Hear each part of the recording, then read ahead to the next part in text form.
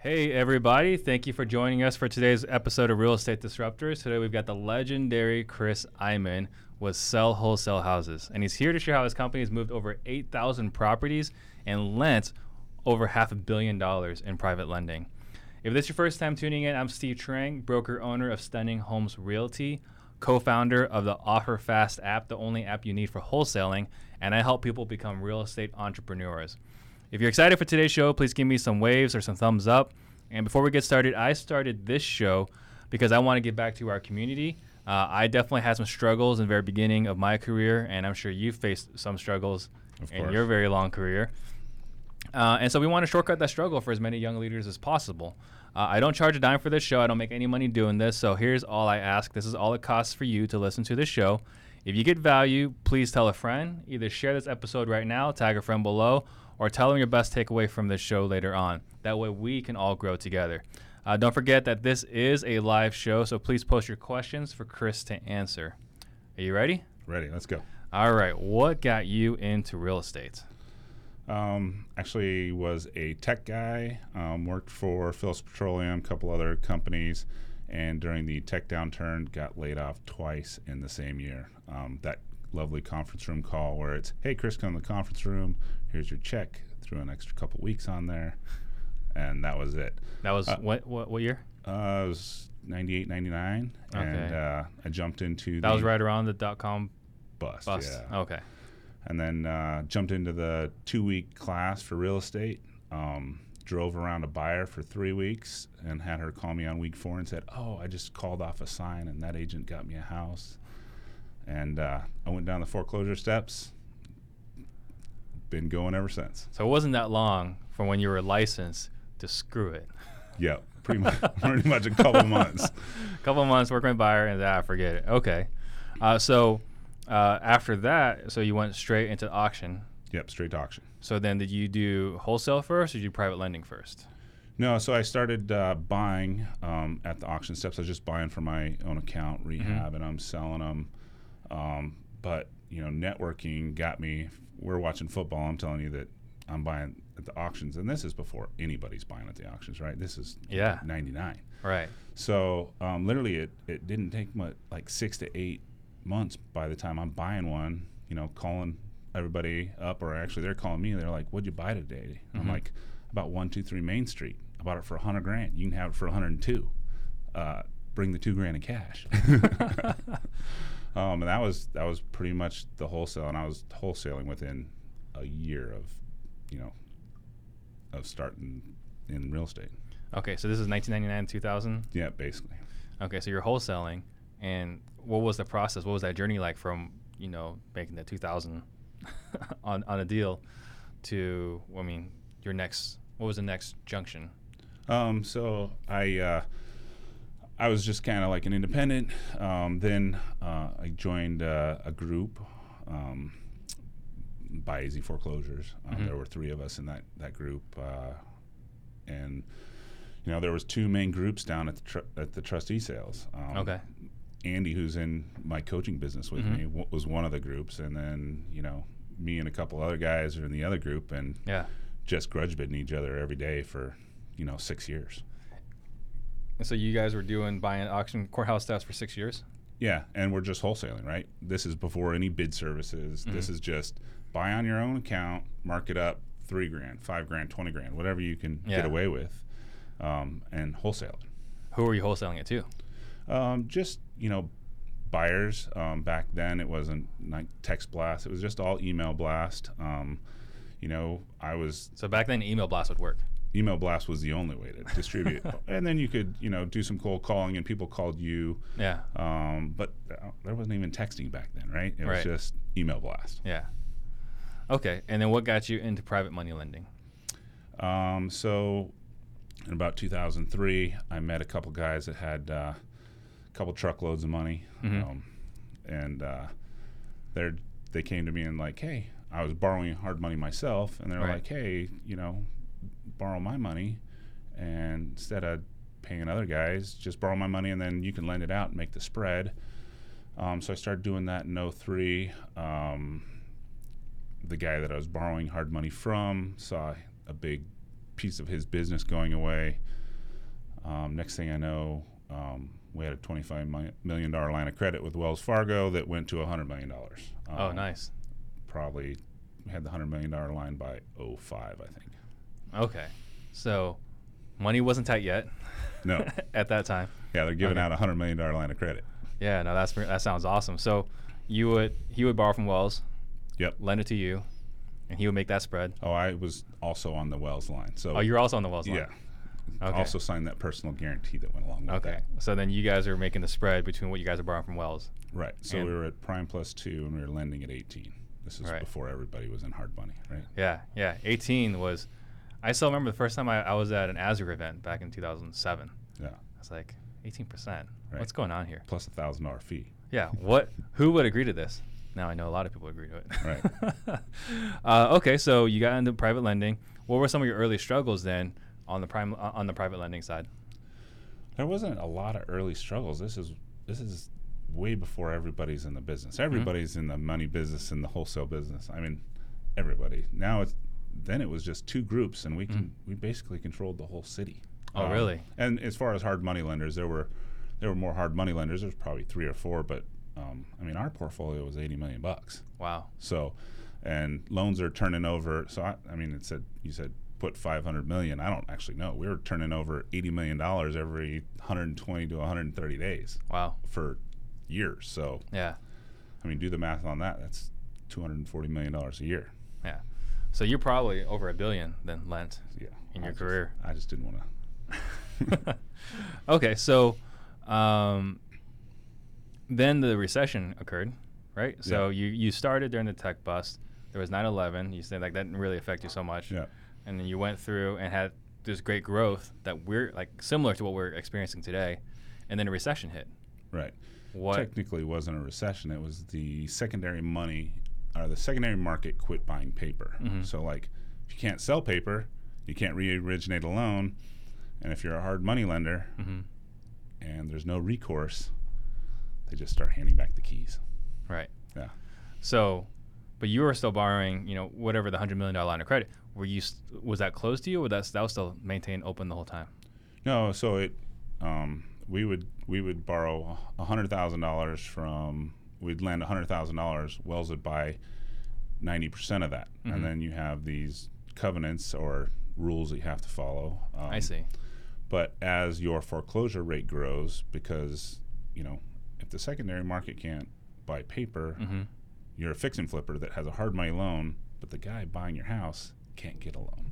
Right. So no one can sell a house. Yeah. Right. So Wells Fargo, as soon as you get outside the rules, they just lock your bank account down. Yeah. And you got no money. So then what did you do in that situation? Oh, we became asset manager. We foreclosed on quite a bit of houses, dealt with them. I think 2007, 8, and 9 were dealt with, doing a lot of that. And then I went out. So taking over properties that you guys lent on for fix and flip guys. Right. Okay. So did a lot of that. That wasn't actually my position in the company. And then I started another venture and, went back at it. So what was that other venture? Oh, sell wholesale houses. Okay. So that's when you became another wholesaling entity. Yeah. So there was Buy Easy foreclosures, and then what was the other one? No, sell wholesale houses. So when the downturn hit, we just kind of all went our own different ways. Right. And then sell wholesale houses pretty much started in 07, 08, and then went from there. And that was you by yourself? I have my sister's my partner. Your sister? Who's your sister? Kim Mudd. Okay, she's the one, because I noticed she's listed a few of your properties. Yeah, that makes complete sense. Broker. Gotcha. That makes a lot of sense. All right. Okay, so you had to shift your business in that time. You became an asset manager.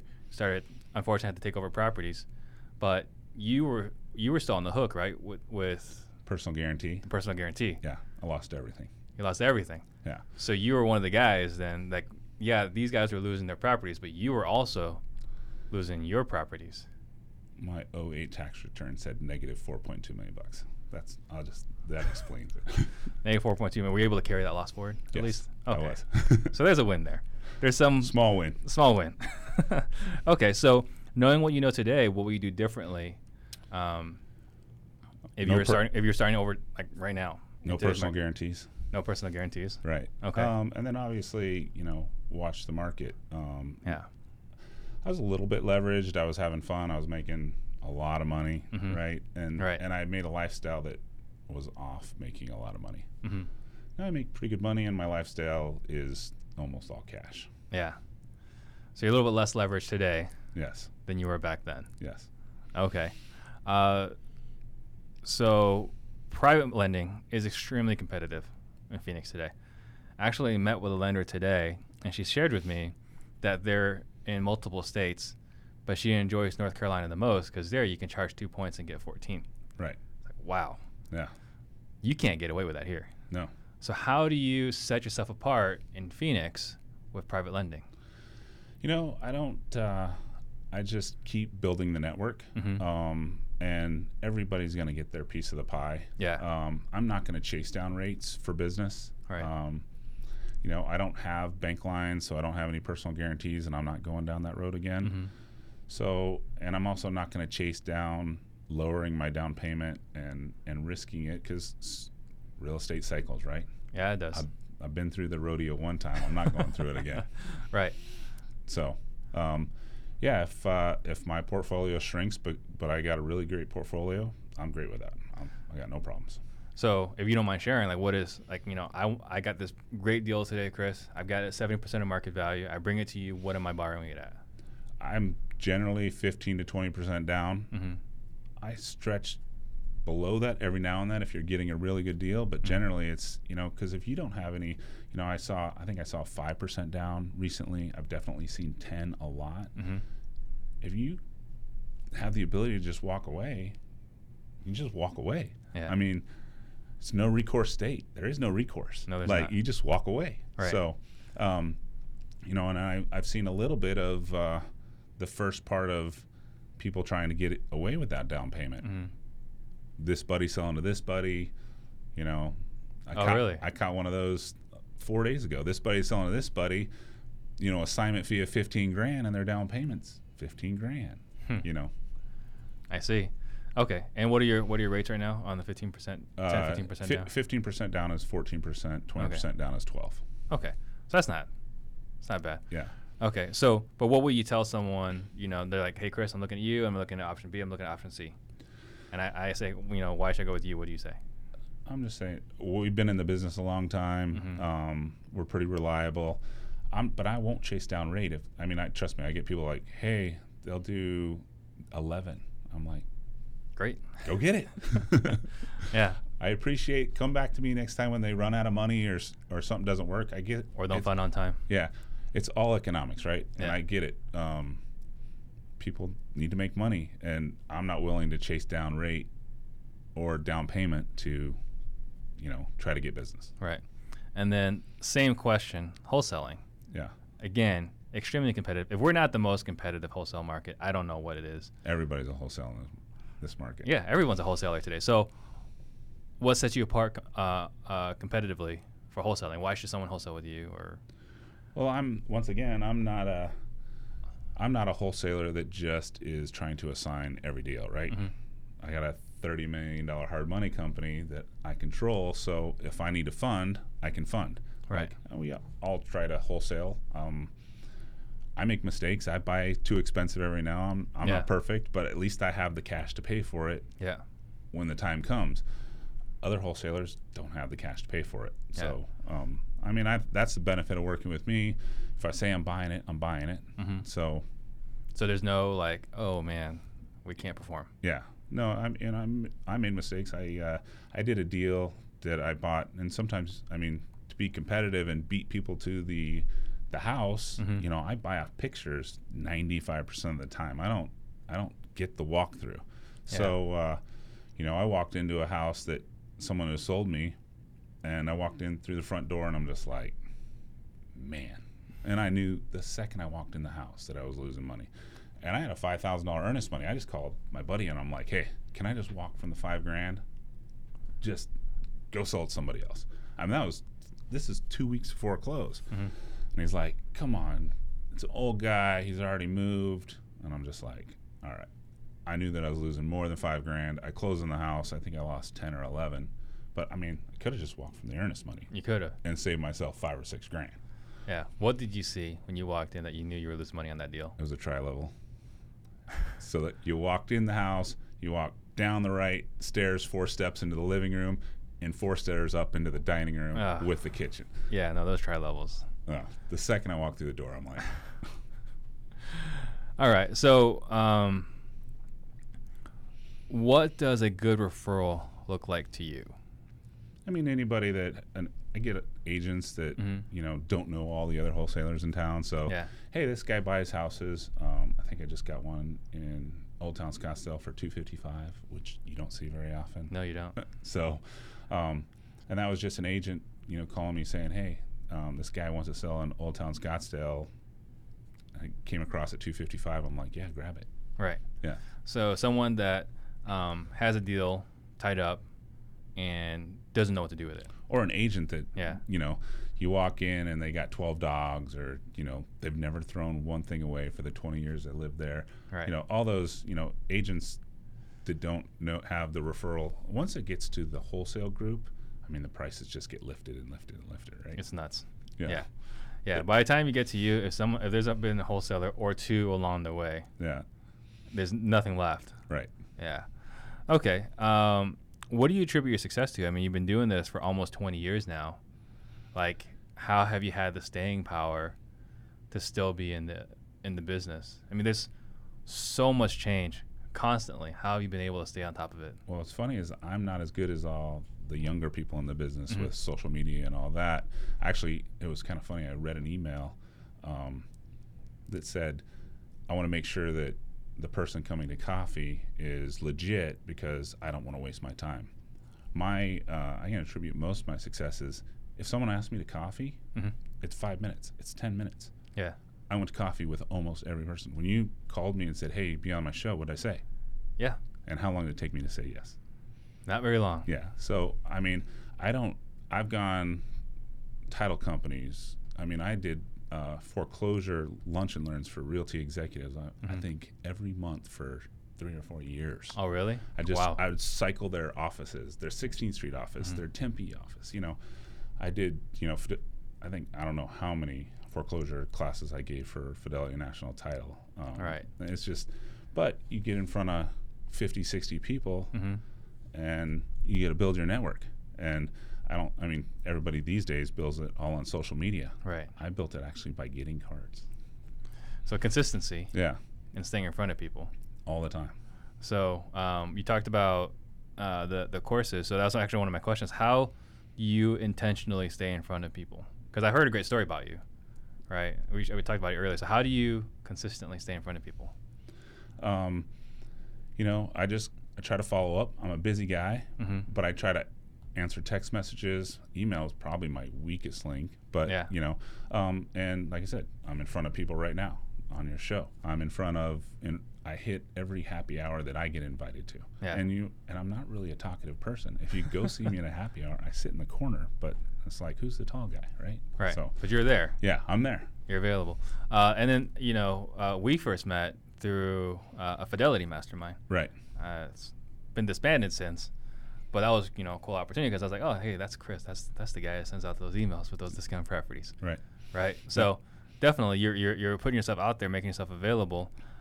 So what does your organization look like today?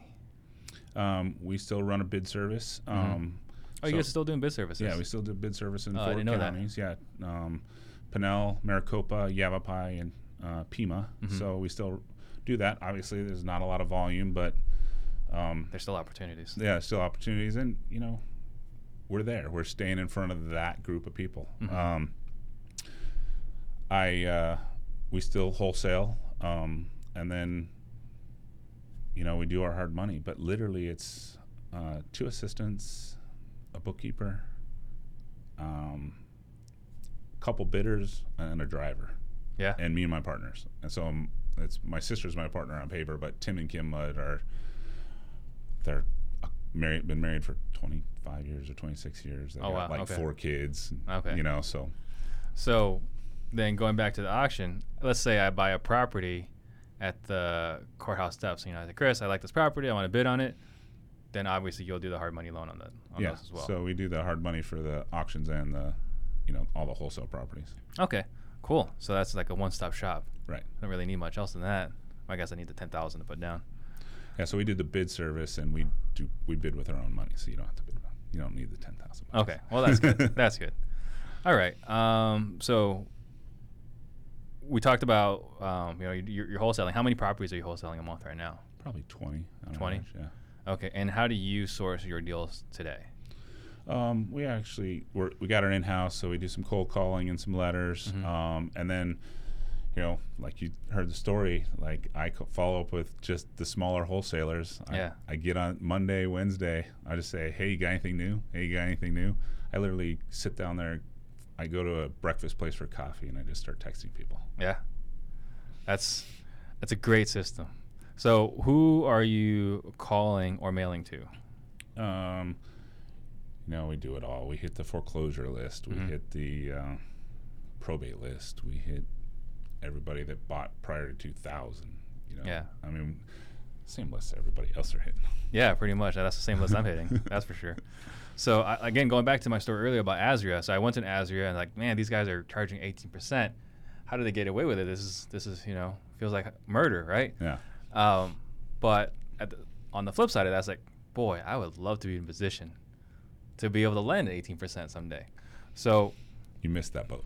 I did miss that boat. 18's gonna be very tough today. I do know some lenders that are 18, but they're getting 0 down. Yeah. Yeah. So, do you feel? I mean, I guess your actions probably already answer this question, but do you feel hard money is still where it's at? The margins are obviously a lot thinner. I think lending in other states, you got a better opportunity, like you said about North Carolina, 14 and 2 points. I mean, if that rolls every 6 months, it's like 18 plus, right? Yeah. Because 2 points will turn into 4 points in a 6 month time frame, right? Yep. But what I did learn from my 07 downturn is we got hurt more in the other areas that we were lending in and doing business in than we did in Phoenix, even though sometimes Phoenix took the hardest hit. Right. But we understood it. We lent better at it. So I'm just staying here. Why do you think you took a bigger punch in the gut outside of Arizona? Because we were using salespeople that maybe didn't understand the market as well as we understand the Phoenix market. Okay. And so let's just say today, you know what, Chris, I like what you're doing. I'm going to compete against you. I want to become a hard money lender. What are the things I need to do? Well, you need to get some cash, right? So find a guy with a big giant checkbook and make sure he trusts you. Yeah. We roughly have $30 million, and it's probably made up of about 5 to 6 people that trust me. In the downturn, I lost all that money and went negative about $1.5 million.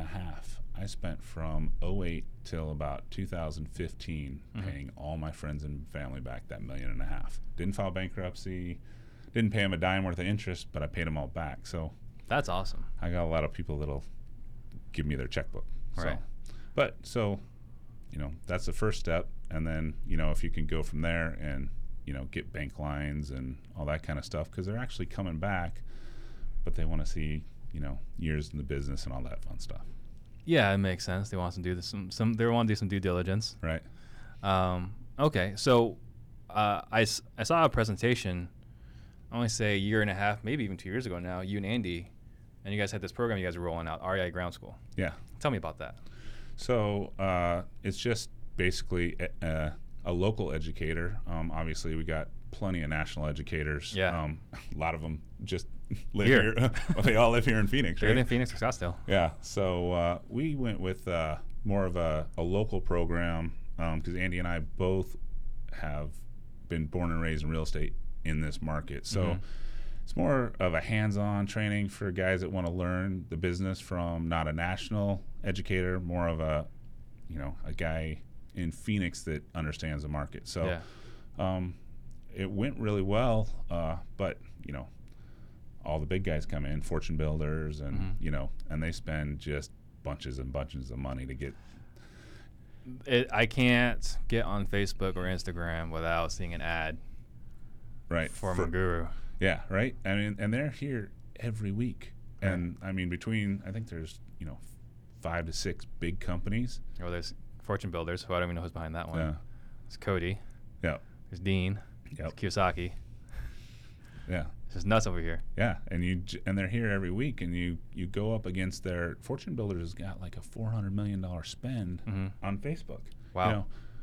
My spend was like 40,000. They're spending, or not? Sorry, 40,000. They're spending, 40 million or 4 million. I think is their budget. Like, it's ridiculous. Right.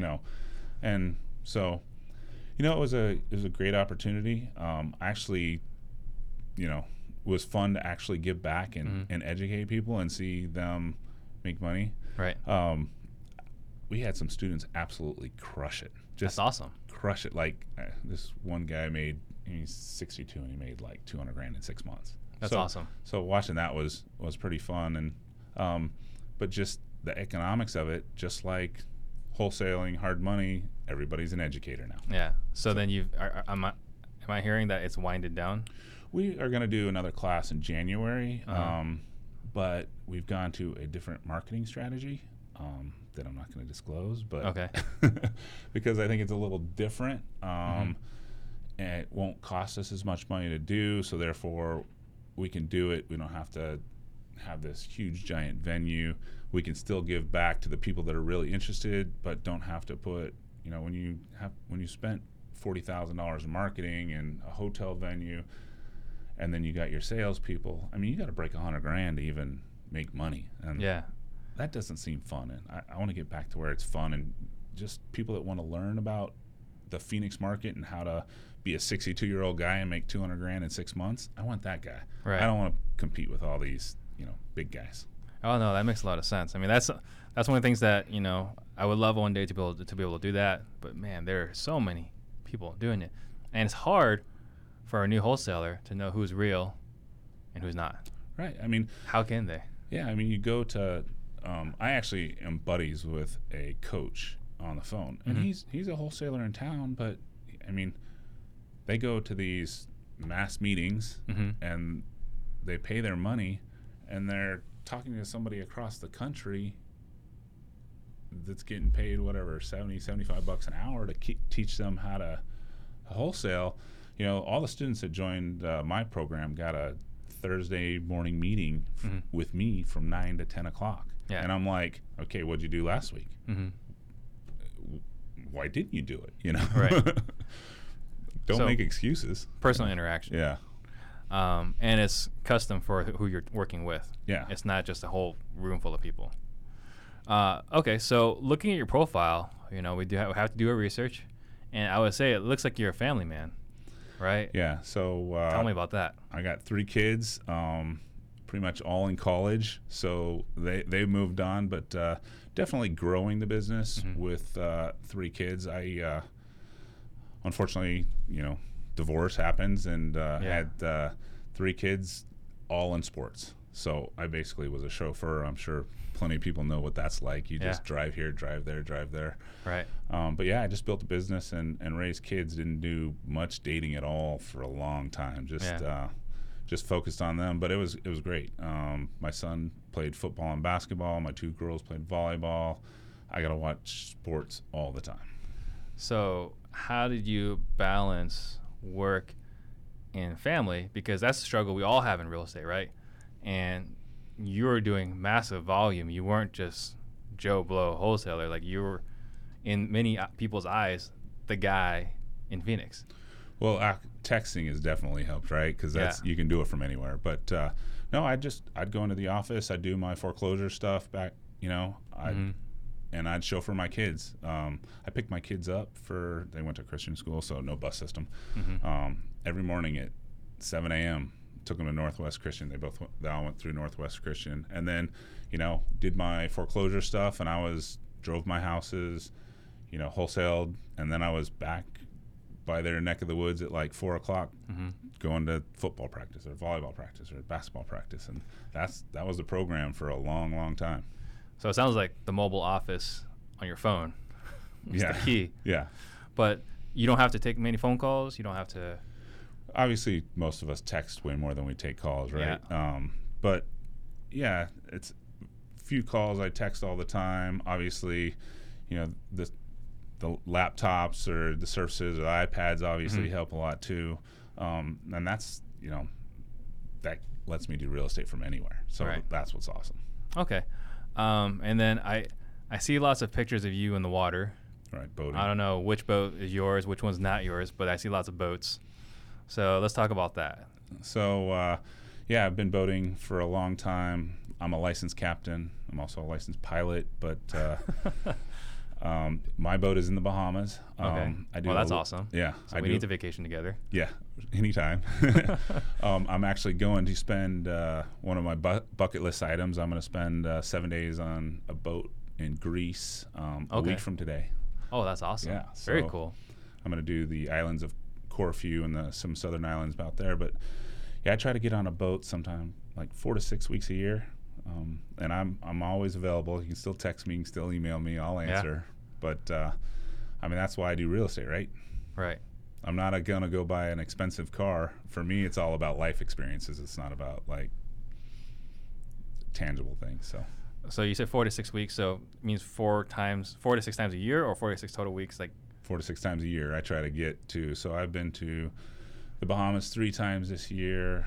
I've been to Key West. I'm going to go to Greece. I got the BVI set up for November.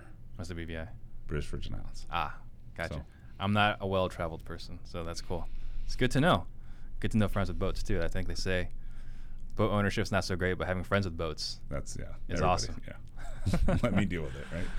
Okay, so we already talked about nurturing. So what are some CRM tools or systems that you could not live without in your business? So I'm a dinosaur, right? I'm still just using like iContact to send out the email blast. I don't even have a text blast. I'm actually working on setting it up. I'll have one probably in the next 30 days, but literally finding deals and, is the network of agents that I deal with, and literally texting the wholesalers over coffee 2 or 3 times a week. Yeah. And I literally just use the same phrase so I can search in my phone and just pull up the list and start texting them. That's awesome. Okay. Any interesting war stories? Interesting war stories. Yeah,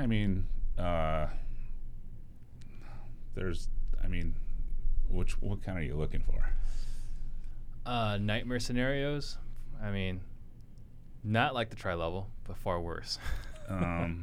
Far worse.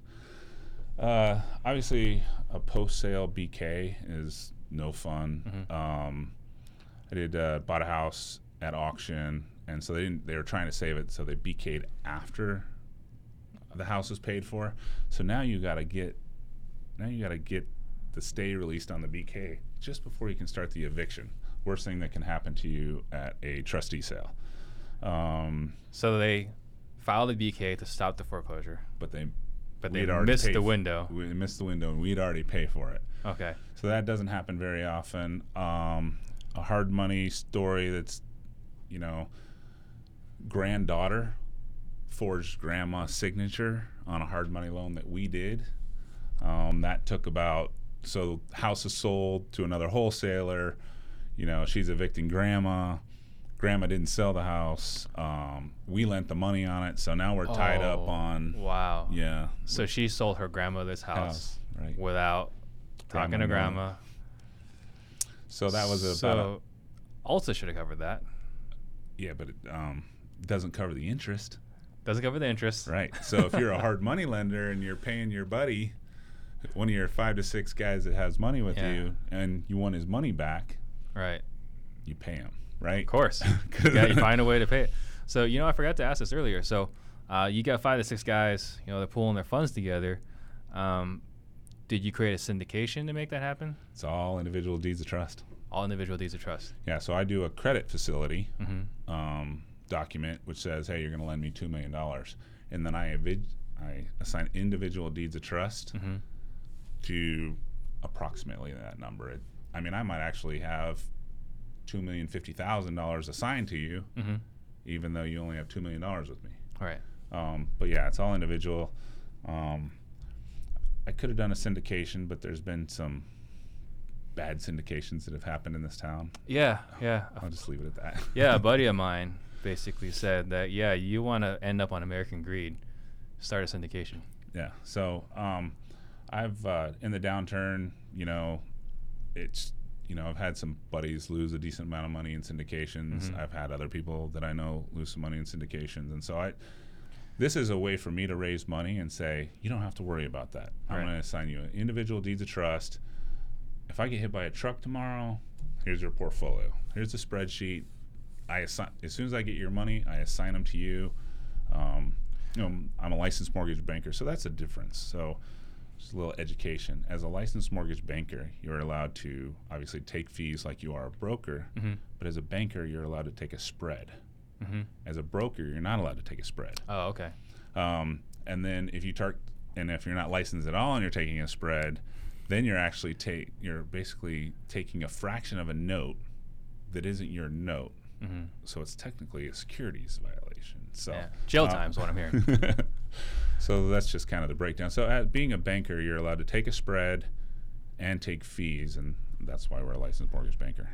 So walk me through this, because everyone sells syndication as a great resource. You go to one of these real estate seminars, and they're like, oh, you got to start a syndication. You just need $30K to get started, blah, blah, blah. But everyone I've talked to in the real world says it's a nightmare. Why is it so bad compared to what they sell you at the seminars? Well, the $30,000 for the syndication is just to get basically the lawyer's fees done, right? Right. And now you got to go raise the money. Typically, they want you to have some of your own money in the syndication, but then you got to go raise it. And I mean, it's way easier now than it used to be because of crowdfunding, right? Right. And you can actually do, and I'm not a securities attorney at all, so. Right. But you just got to go raise the money, right? And you can actually do a little email blast now saying, hey, I'm looking to raise money. That's actually with the new crowdfunding laws allowed. Oh, that's allowed now? Yeah, that's allowed now. Wow, okay. Before, you actually had to have a relationship and stuff like that. So it's a little easier now, but, it's not something that I've ever wanted to do just because it's kind of my selling tool. Like, you have your portfolio, it's yours. If something goes bad with my company, something goes bad with me, here it is. Right, you don't need an auditor to come down and break it up. Here's your 20 loans. You had $2 million with me. Maybe it's only, 1.98 million, but it's all there. You own it. I assigned it to you. It's more paperwork than obviously a guy with, a PPM or a syndication, but I don't know. All the guys that give me money like it. So. Yeah. And I think it's a lot cleaner if there's ever a situation like you said. Anything happens to Chris gets hit by a bus. Right. Paperwork's there. You don't need a receiver to come through. Nope. Break it all up. And then just so you guys know, the ones that are listening, syndication is when a bunch of people put money together to create a securities fund. If you go to these real estate seminars, a lot of guys promote this, but they're also making money. Right. When they sell it. Generally, they're the attorney, right? Right. They want the $30,000. Yeah. Put it together for you. Sounds really sexy. Yeah. All right. So Pace has a question. What do you see as the future of wholesaling? Do you see like in 3 years, 5 years, that things are gonna be the same way they are today? It's going to be even more competitive, right? I mean, the younger kids are just getting better and smarter, right? Yeah. I'm a dinosaur, but I just rely on the network, and I'm doing some things to change that, but right. This is probably the most competitive market there is. I mean, if you look at, so when I go to Collective Genius and look at the numbers from all the other big wholesalers throughout the country, I think the last time I did a letter, the response rate was like 0.0015%. Yeah, I mean, I hear it's atrocious. Yeah. I mean, not even a 1/15%. Right. And where, a lot of guys in Collective Genius are like, oh, yeah, the yellow letters are 2.2% and 2.8%. And I'm like, man, to be in your market. Right.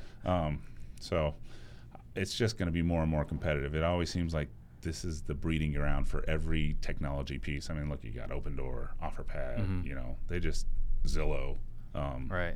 They just keep coming. Now you got what's the new $3,000 listing service that just came in from Utah. They just showed up and they got billboards. A couple, 1,500, not 3,000. Oh, is it 1,500? Yeah. I just saw their billboard. I don't even remember their name, but yeah. So, and I think I can't remember. Someone shared with me. It was a Sean Terry, webinar, and he was going through his numbers like you were talking about. He's like, we know if we do 100 of this, we're going to get 20 of this, and blah, blah, blah. And we walk into the house, and we offer them this, and they beat us up to this. And he was saying, like, we try to get to, like, 80 cents on the dollar. And, like, the people on the webinar were, like, laughing. And you could hear them laughing. Like, what do you mean 80 cents on the dollar? Right. Right? They're like, we give them, like, 55, 60 cents on the dollar. Yeah, but, good thing about Sean, he's got a big enough network that he can sell that, right? Right. So, I mean, I'm sure his network's bigger than mine. So, yeah, it's just market, right? Right. So it's just crazy market. Who, again, Pace Morby, another great question. Who do you look up to? Who do I look up to? I kind of had some guys that I looked up into this industry, but they're all gone. I hate to say that I'm like the old guy. I actually secretly look at some of the younger guys and all the stuff they do, and like, man, I need to kind of get on my game, or I need to get out.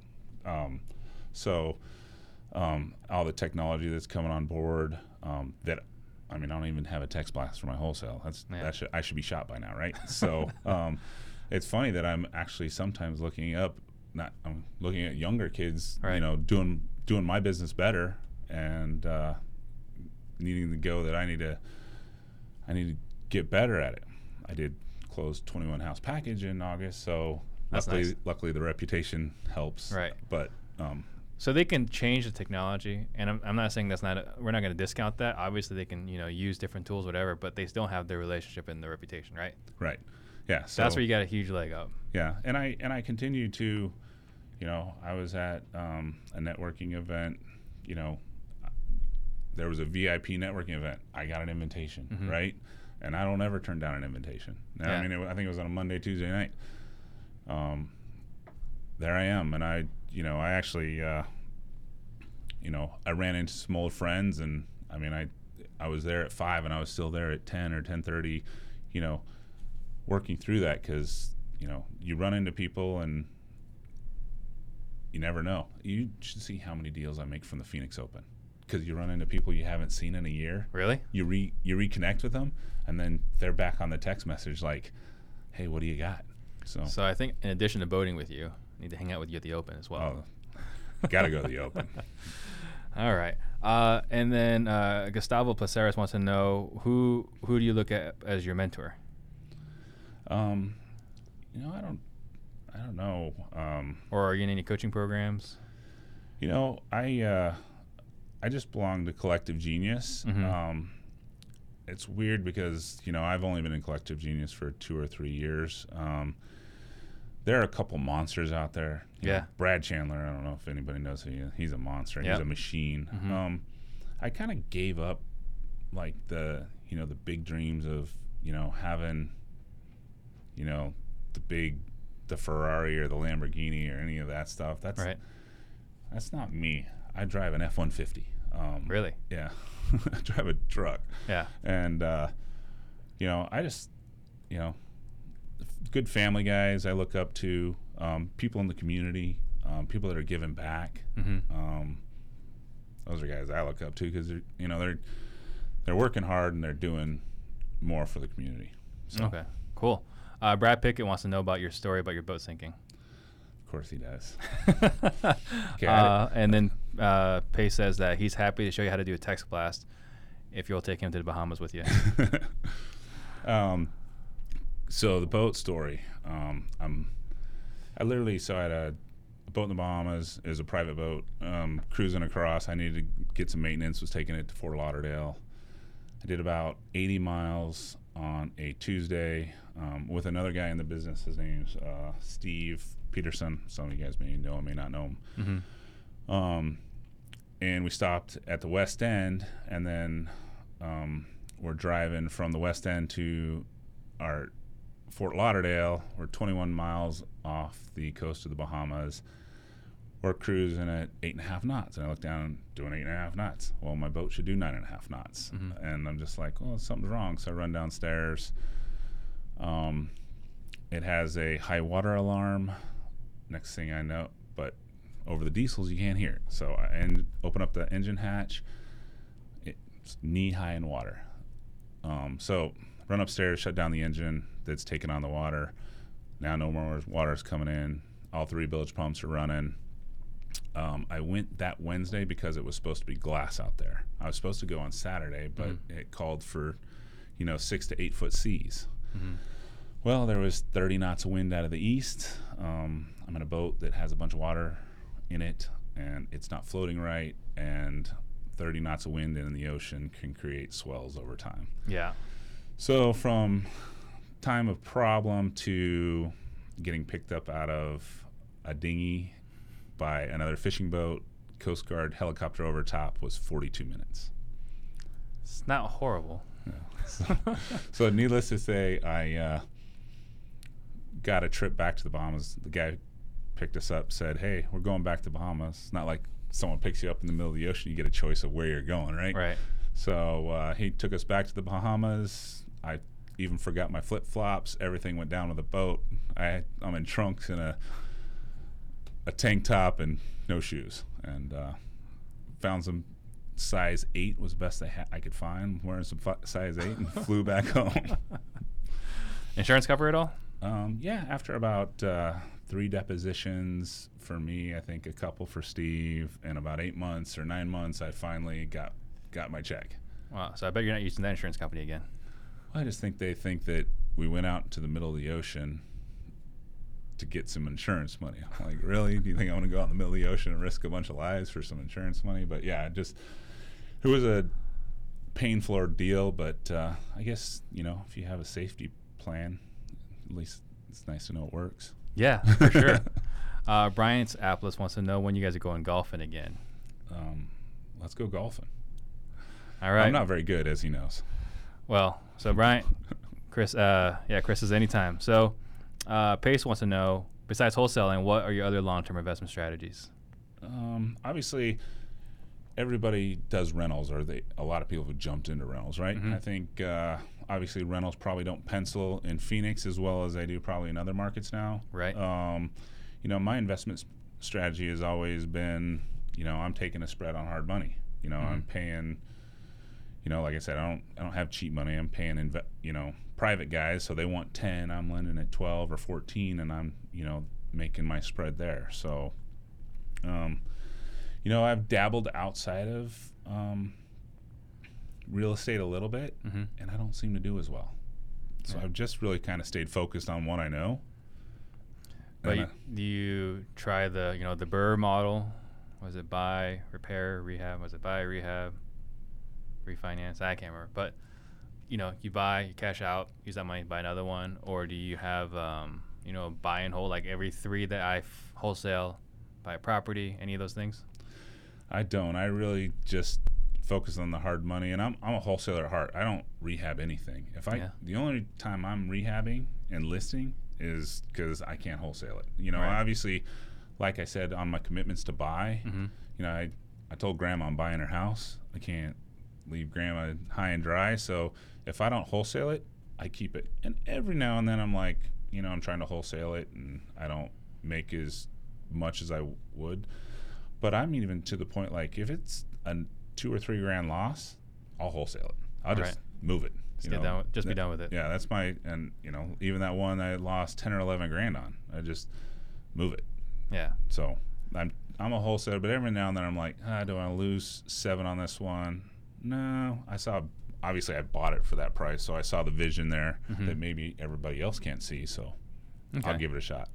And then, do you use any of your own capital when you lend, or you always use?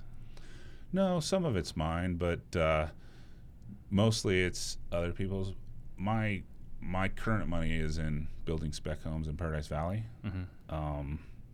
but I got 2 going currently, and that'll probably be my last 2. just because why be in a $2.1 million house when there's little uncertainty, right? So Yeah. Well, talk about that little uncertainty. What uncertainty are you sensing? Well, you've seen, obviously, there's been some articles about some of the super hot markets, Seattle, Portland, California, all slowing down. I think if any wholesaler didn't say they saw a blip in June and July, they'd be not telling you the truth. Because definitely, I mean, maybe they didn't see it as much as I did, but it was tough to wholesale a house in June and July. Now August has been better. The start of September has been better. And then you talk to, I always go to people that understand the business. So I just call title companies, right? Right. Oh, they see it. They know it. So I called a couple title officers, and they're like, in June and July, I closed 90% of my book. That was their response. And I'm not in title, so I didn't know what that meant. But I'm like, explain that to me. Well, that means they closed, their June and July escrows, but they didn't have any opens. So they didn't have any of their pipeline coming back in. So that was kind of telling. I've reached back out to them since, and things seem back to normal. But obviously, it's a cycle. Sooner or later, it changes. Stock market's had a 10, 11-year run, right? Real estate's going on a 10-year run. What's nice about Arizona market now is everybody has equity, right? The last time nobody had equity, you go to B of A and, hey, I want 105% on my house. Sign right here, wait your 3-day right of rescission, and you got a high 105% of your house.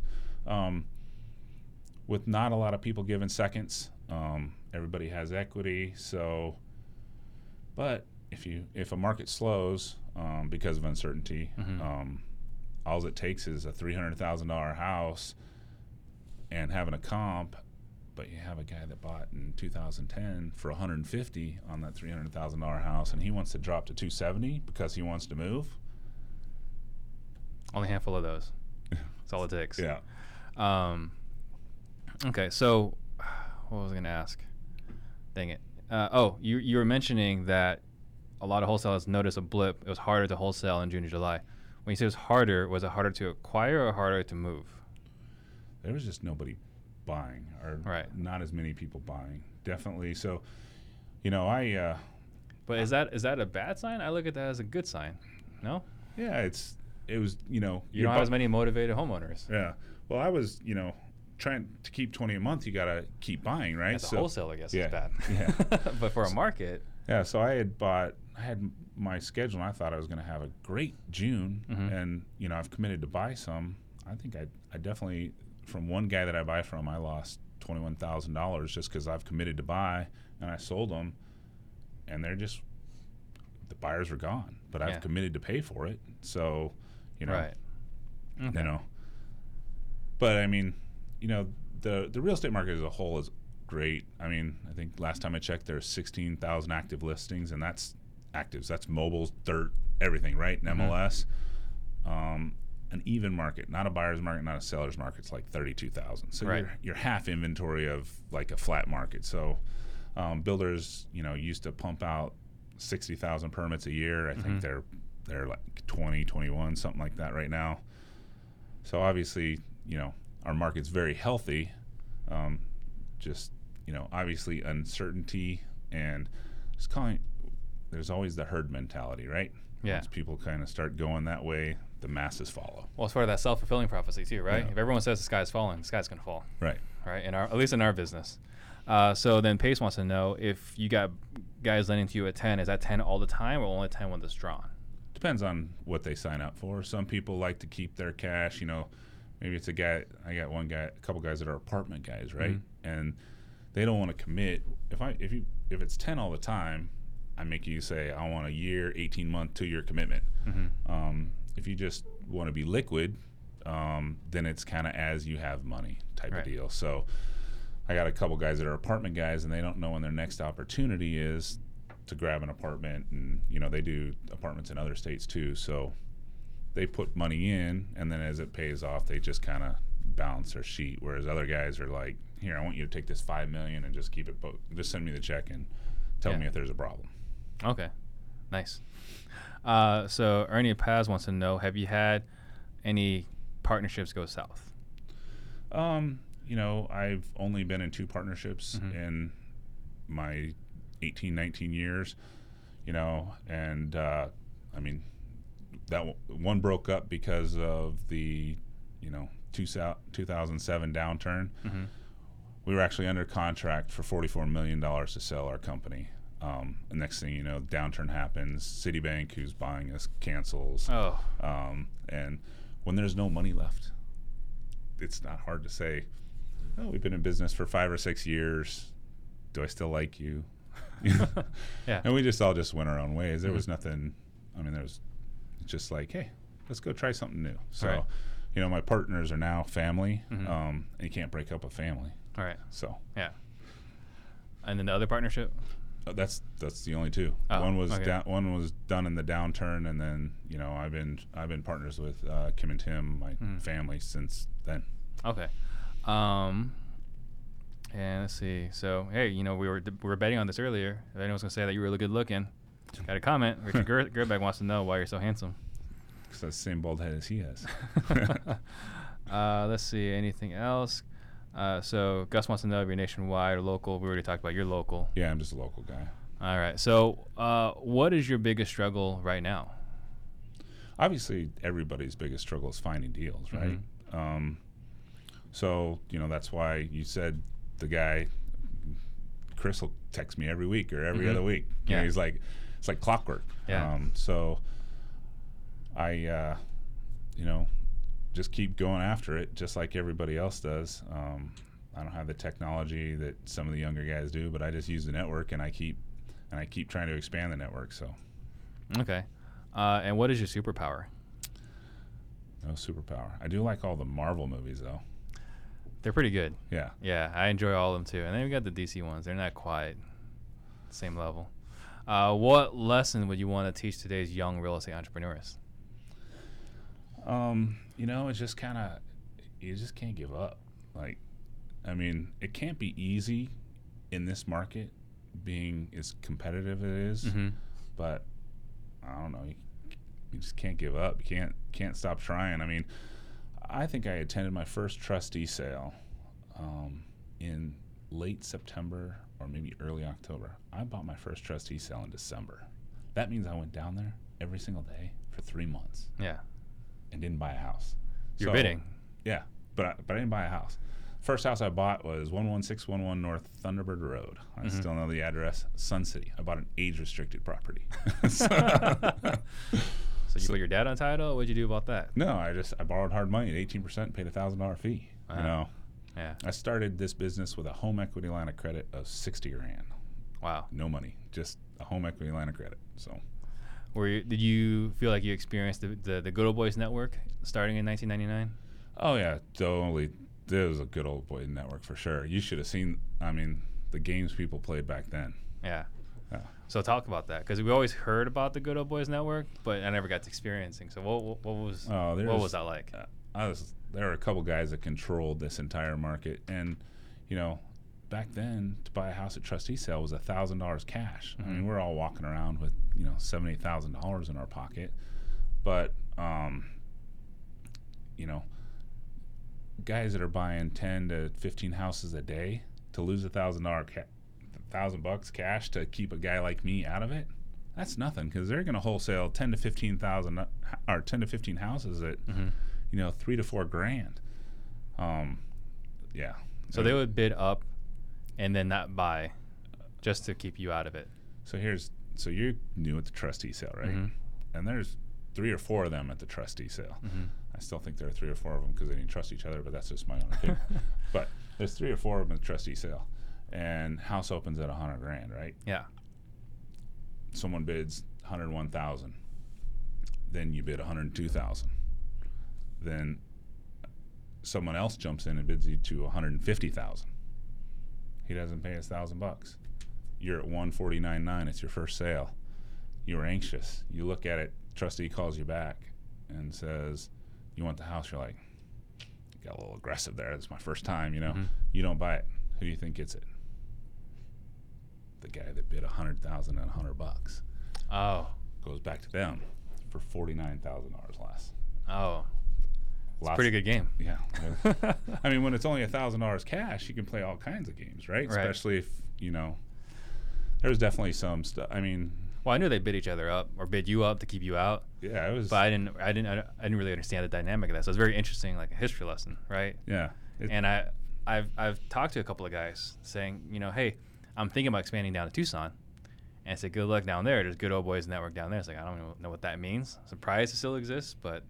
Well, obviously, you got guys that go to the auction every day, and you're new, and they make deals, or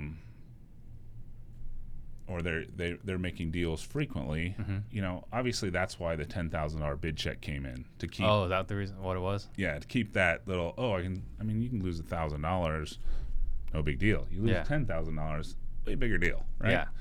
So you got guys buying 10 to 15 houses a day. They're not worried about their $1,000 to keep you out of the auction. Right. Okay. And what is the greatest lesson you've learned in your real estate career? Probably never sign a personal guarantee. Yeah. I mean, got it. Not the first person on the show to say that. Yeah. So obviously, I didn't have a personal guarantee, and I didn't have a personal guarantee with some of the friends and family. But but friends. It's and family. Friends and family, right? That's a guarantee. Yeah. So. Yeah. Okay. What was your favorite, best, or most interesting failure?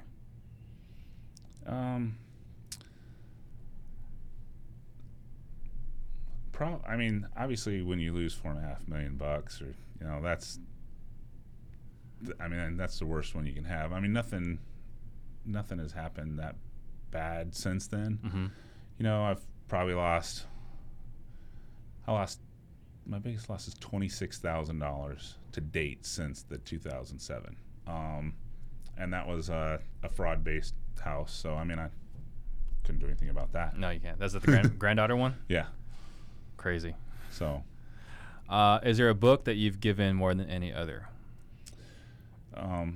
This is one of those questions that's really bad for me. I was successful because I'm a numbers guy. Yeah. I graduated with Grand Canyon with a double major in math, computer science. Okay. It took me 3 times to pass my English entrance exam into Grand Canyon, to give you an idea how much I read. Right. So I'm a numbers guy. I'm a math guy. I do not read books. Okay, that's fair enough. So. And is there anything that keeps you up at night? Yeah, obviously we all have our stresses when things go bad. Mm-hmm. It can be the simplest one that just like I'm thinking about. It might be a house that I'm trying to wholesale, and I thought it was a home run, so I committed to it, and it's not selling.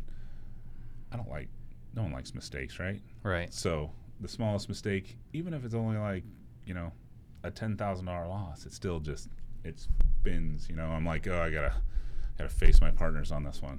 And obviously no one likes to be not successful. Yeah. Well, $10,000 mistake is still a pretty serious mistake. Yeah. But if you're doing 20 houses a month, it washes out. Yeah. Law of averages. Okay, so Max Jimenez wants to know, what keeps you going on the wholesaling side? What else am I going to do? I can spend 4 to 6 weeks a year on a boat, and probably my biggest complaint from all my friends is I'm always on my phone texting. Yeah. Like, Chris, be here. Yeah. I'm working. I don't know when the next text that's going to come across is going to make me $5,000 to $7,000. So. Yeah. But 3 kids in college, that's not cheap. No? No. So obviously, and the college doesn't stop. The text blast come in. Hey, Dad, can you move $200? Hey, Dad, can you move $300? Hey, Dad, Well, I got 3 kids that are going to be going to college. So how much do I need to wholesale a month to be able to afford that?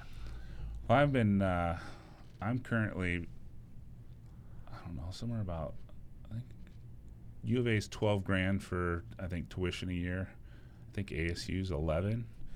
The third's just entering junior college, so that's a little cheaper. But I mean, they all went to Northwest Christian, so I've been used to this for a long time. So just got to keep performing. Yeah, just got to keep going. Very cool. Let's see. Pace wants to know, if you had a time machine, what stage of your life would you go back to? And what would you tell that version of himself? Go back to 07 and liquidate. Liquidate. Yeah. Go sit on a boat for the rest of my life.